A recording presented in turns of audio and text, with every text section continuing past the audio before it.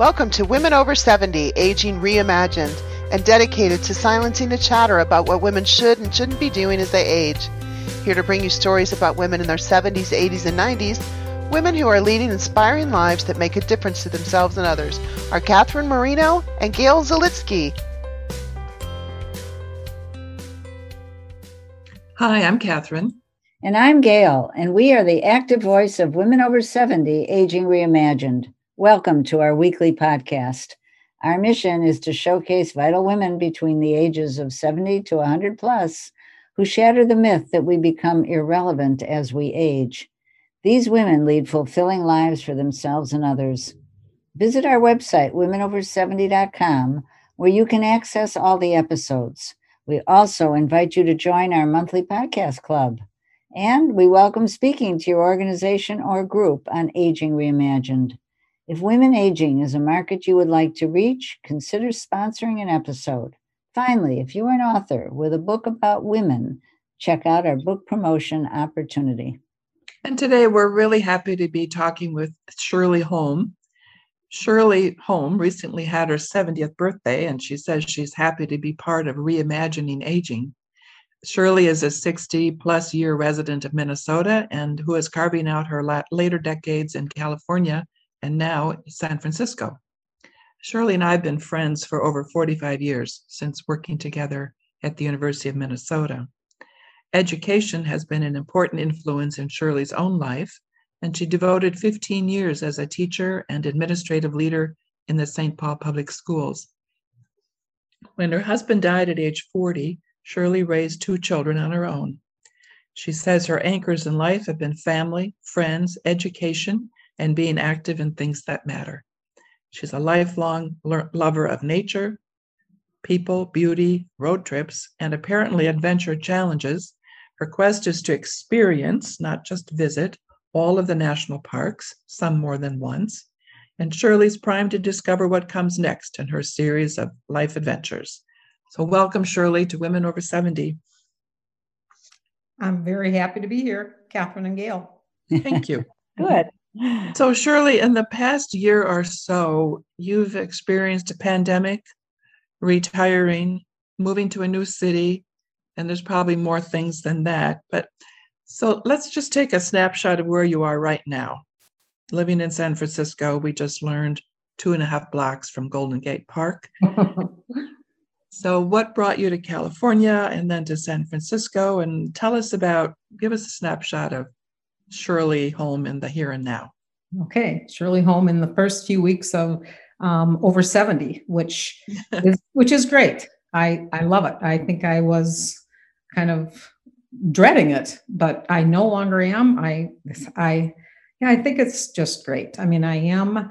This last year, not only was there the pandemic, but I sold my house in Minnesota that I had for 35 years that I loved in the Mac Rowland area right by the Mississippi River that had enormous memories with it, both sad and very happy.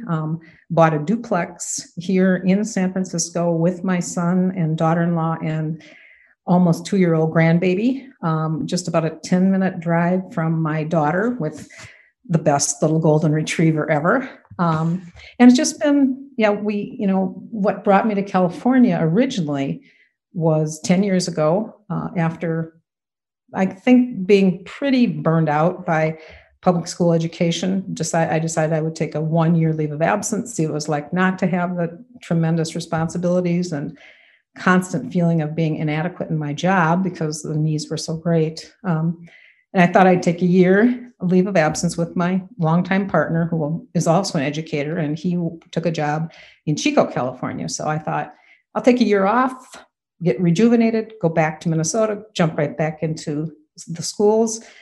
And that never happened. So why not? It was, to experience a winter here in California, in Northern California in particular, where I could have a garden year round, where every weekend we could go explore the North Coast or take a week and go down to Death Valley. I went back to Minnesota to retire from that teaching job. And I think the women over 70 guidelines, one of them, that whole reinvention, I just kind of reinvented myself, and shockingly so, because I had no intention of doing that.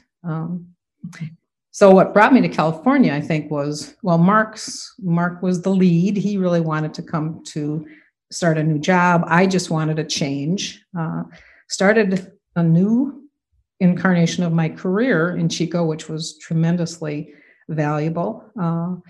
And then after 8 years of that, we both truly retired and decided we needed a kind of a new adventure. I couldn't tolerate the extreme heat in Chico in the summertime. I mean, it's triple digits for weeks on end. And we really wanted to be close to family, find a place that was close to an airport with good health care, and just lots and lots of things to explore. And San Francisco is really that.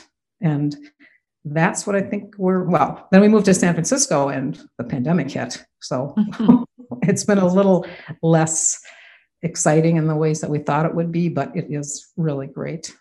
And things I think are looking up now. Is that correct? As you're getting out, you're able to get out more and enjoy the surroundings and takes those road trips that you love so much. Yep. And I did a road trip, pretty good road. The nice thing about loving being outside is, at least during the pandemic, you could, if the weather allowed it, which I felt really bad for people in Minnesota because you couldn't be outside. Here, I walked almost every day, took a road trip. But now things are opening up. We are not just 2.5 blocks from Golden Gate Park, but maybe a 15-minute walk to the De Young Museum. And they're all opening up. Restaurants are opening up. There are a lot of outside restaurants. So things are definitely looking up. That's wonderful. So let's go back and kind of way back in time. And if you give us a glimpse into your growing up years and then some major decisions you made as a younger adult. Okay. All right.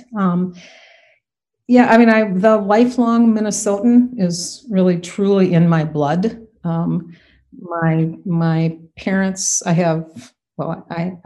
had 3 siblings. My brother has since died. And we lived in many different parts of St. Paul. When I was born, we lived in what were called the war housing huts, the Quonset huts. We moved around various huts, that's all that we always call them. And then we moved to McDonough Housing Projects right after it started, which was a great experience for me, just to be with so many kids and playgrounds nearby. And then by the time I was in high school, we moved out of the projects because my dad made too much money at some ridiculously low amount. So we moved to the east side. And my years in the projects, I think, were kind of formative for me because I enjoyed them. I had, like I said, a lot of friends, and only as I got older did I realize that we were there because we had so little money.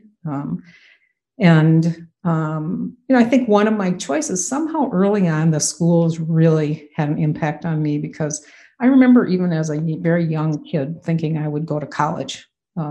Even though that wasn't something that was very common in my family, for sure. So that, I think, was one of those big choices, or just an inspiration, or something that I was aspiring to. And I always knew that I would like to teach in the schools, not just to kind of be where I think I found some strength. And then, Catherine, you'll remember, I worked at the University of Minnesota for 20 years, and that was such a time for me to grow. 20 years, Shirley? 20 years. Yep. 73 to 90. Yeah.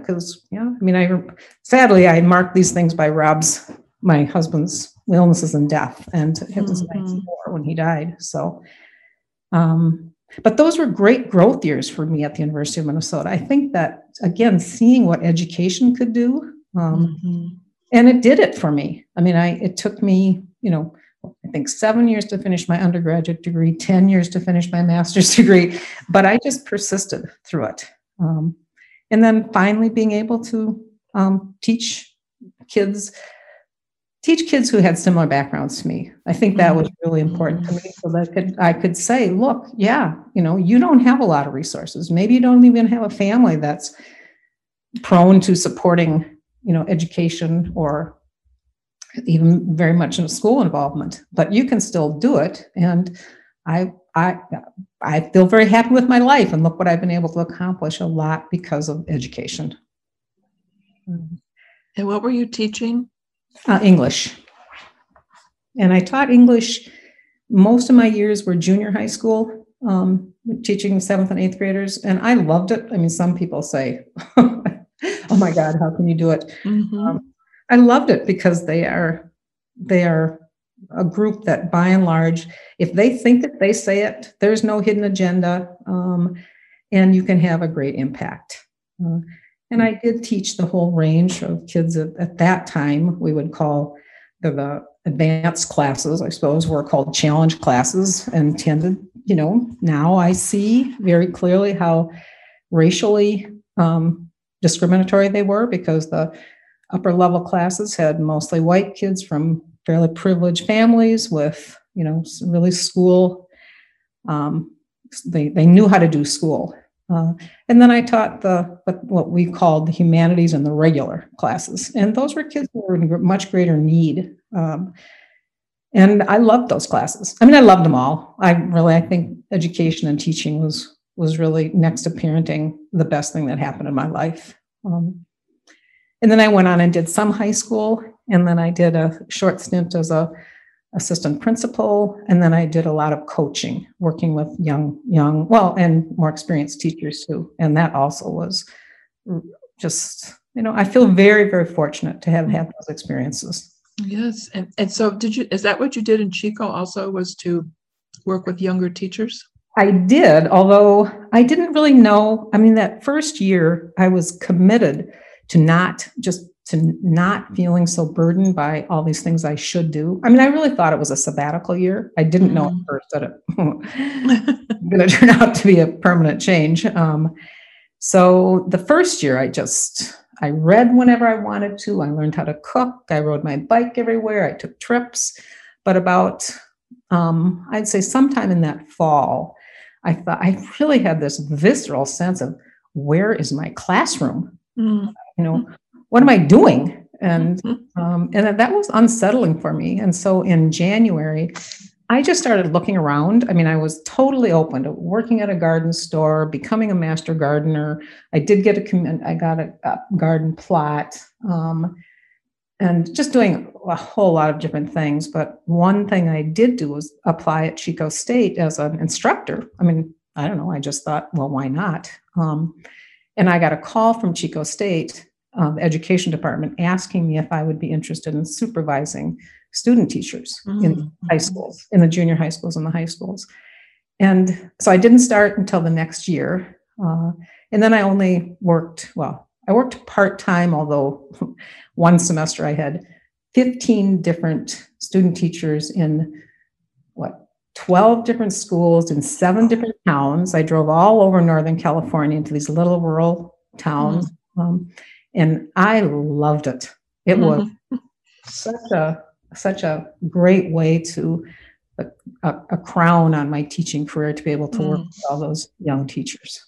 It doesn't sound very part-time to me. That semester was not.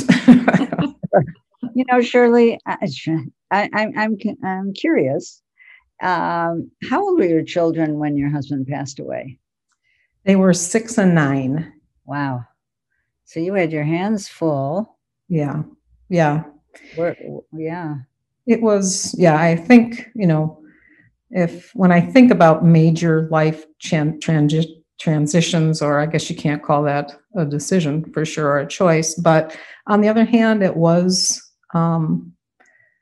losing your partner that young and with such young children. I think it has had, definitely, it's set a direction in my life. I remember the day that we buried his ashes. It was like, we are now this new family. And this was going to be my focus, for well, I mean, it always would have, but it certainly is different when you are truly the single parent. But it also was, I knew I needed to keep myself, for their sake and for my own, I needed to keep myself, thriving. And yeah, it was this one of the sad things is I don't have a very good memory of some of those years. I think I was so in shock for so long that I know that I lived in the moment. Maybe that's why I'm so committed to this idea of appreciate what you have in the moment. Because I think I'm sure I did do that then, but there's kind of some big blind spots in my background. Yeah. How old were you at that time? I was 43. Yeah. Way too young for both of you. Wow. Yeah. Although I think that, I think death, my mother died when I was 28. I had a very good friend who, Catherine, you remember Debbie, right? Oh, we played softball together. Yes. Softball. So we had another very good friend who died very, was a total surprise. She had a tumor in the middle of her brain, and she'd had really bad headaches for her whole life, but she died. We were supposed to play racquetball, and she said, "No, I have a headache. I have to go home." So she went home, and she was dead the next morning. So I think, and then Rob. So I think those things made me realize, there are no guarantees. We very well better have our priorities kind of in place and really appreciate what we have and enjoy things. And for me, that really was making sure my children were doing well, making sure that I had the supports that I needed, which is why I think family and friends have been, I don't know what I would have done without support systems like that. Yeah. I knew you during those years, and I just always kind of marveled at how you were able to put your full attention on your children, and they've really turned out well, I must say, and also to keep learning and growing yourself, and so you. Part of that is that you seem to have such a natural curiosity about things and I think a strong sense of adventure.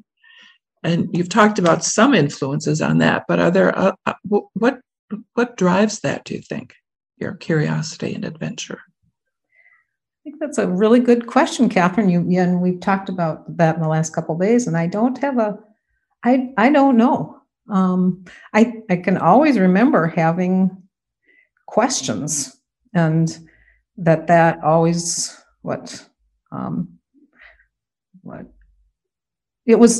it's more fun, it's more interesting. Maybe I get bored too easily, so I just have to think about things. And it's odd though, because I also have a fairly significant anxiety, and maybe it's one way to offset that anxiety is to really push myself, because the adventure stuff is, I mean, I know, we can talk about, I have this quest to see all the national parks. And it wasn't clear to me that it was going to be a quest until I was, until I'd seen about half of them. And then it was like, oh, okay, this is a doable feat to see. I think now we're up to 63 of them.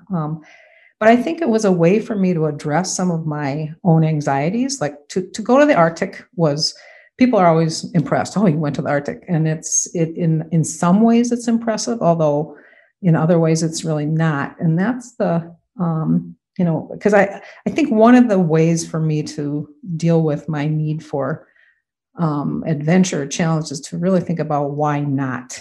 What are the barriers? And especially losing so many people early in my life, it's like, well, what are the true barriers to doing things that are, you want to do, they're exciting, you can learn from.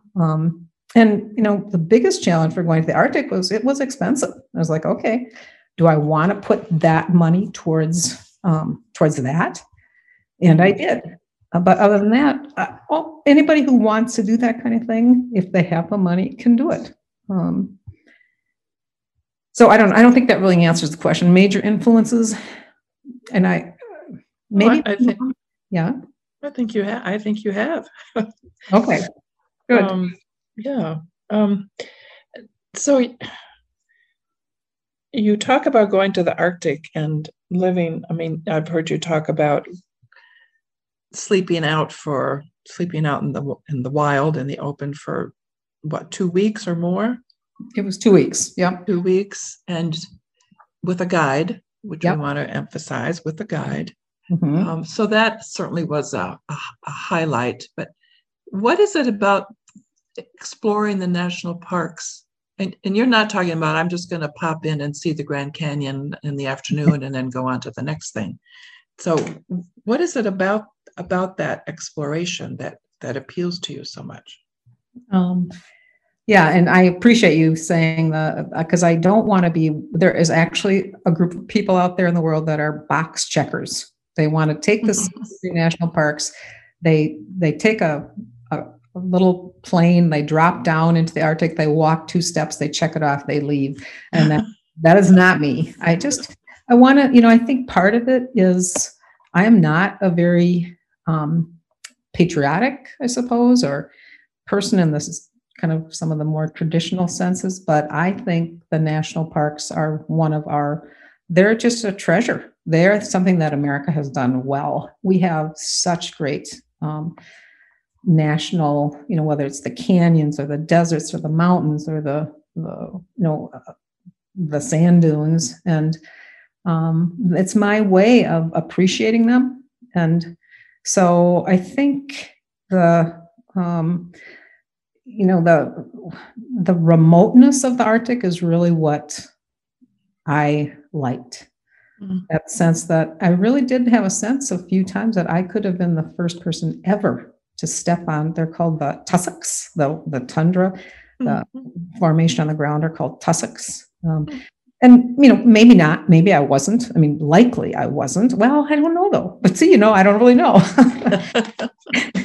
And that's so exciting to me. But just to have that sense of how small I am in the world and how overwhelmingly beautiful and regenerative that place was.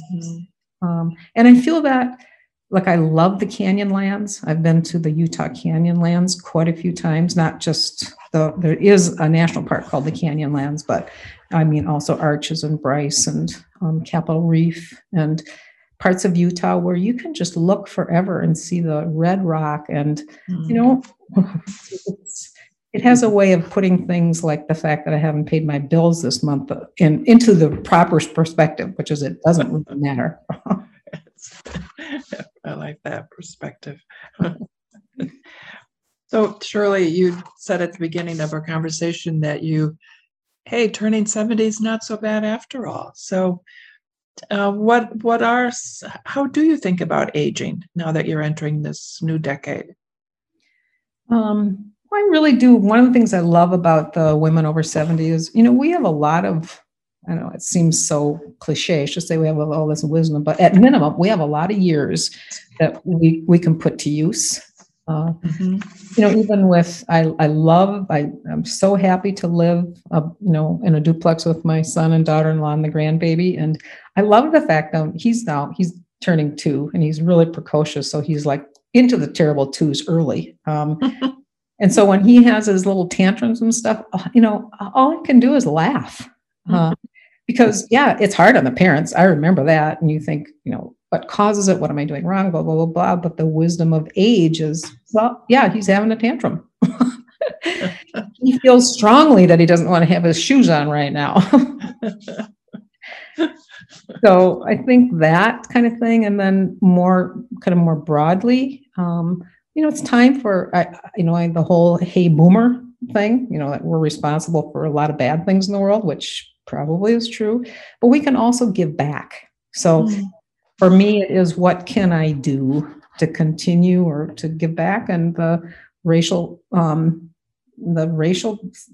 justice stuff that's going on right now has me motivated to, now that the pandemic is lifting, I would like to continue to develop a more diverse social group. I'd like to get involved in my community. I'd really like to go back into the schools here, and not just the schools that are already, have resources, but the schools that need that, where I can do something. And I don't really care what it is, whatever they think. And if I feel like I can be helpful, that's the most important thing. I don't want to be, a burden, but if I can be helpful, maybe it's just working with small groups of students or whatever. I don't know, but I think it's all, yes, there's certainly limitations. Physical now, taking care of the grandbaby for 2 weeks was, oh my God, exhausting. And there are going to be more and more physical challenges, but I have the luxury of having good health care. And so,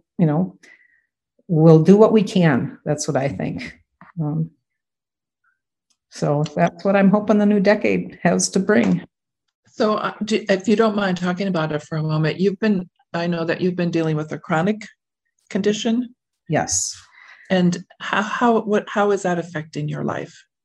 So 5 years ago, I was diagnosed with a blood cancer, and it caused me to be, really terrified for quite a while until as usual for me, and I think for other people, getting information really helped, but it took quite a while to get a lot of the information. A lot of, I had to do bone marrow tests, and even getting the diagnosis was tough. And then I got a second opinion at Mayo. And the thing that kind of slapped some sense into me was when the Mayo doctor there said, look, if you're going to get a cancer, this is the one to get. Oh. So I thought, okay, so it's manageable. I mean, it has to be that it takes a lot of attention, and I'm doing that. So, and I think that's the deal for me now is I just need to keep doing things and know that there will be some barriers that will come in my way. And if there's something I can do about those barriers, if there's some way of addressing it, then I will. And there's always going to be some way of addressing it, even if it's the worst news. Well, I think it's continue to look at what I can do versus what I can't do. It's a great attitude. You exude that kind of attitude, Shirley. You really do. You are always, in our podcast club meetings and all, you are just so upbeat, and you seem to face life very pragmatically and not let it get you down. Just keep on moving and doing the things that you love. Yeah. Well, thank you, Gail. And the podcast club has been great because the timing was perfect for me. I was in a new city. We were in a pandemic, and all these plans I had to explore the city and travel, and it was like, and I really need friends, and the podcast club gave me friends, and you and Catherine, both of you, I really appreciate the opportunity to do that. So thank you. Oh, thank you for that. We'll look forward to continuing that with you. Anything else, Shirley, that in terms as you kind of keep looking forward, what are you looking forward to? Anything else beyond what you've already talked about? Well, the most immediate thing is we're 2 weeks. We're headed back to Minnesota for most of the month of July.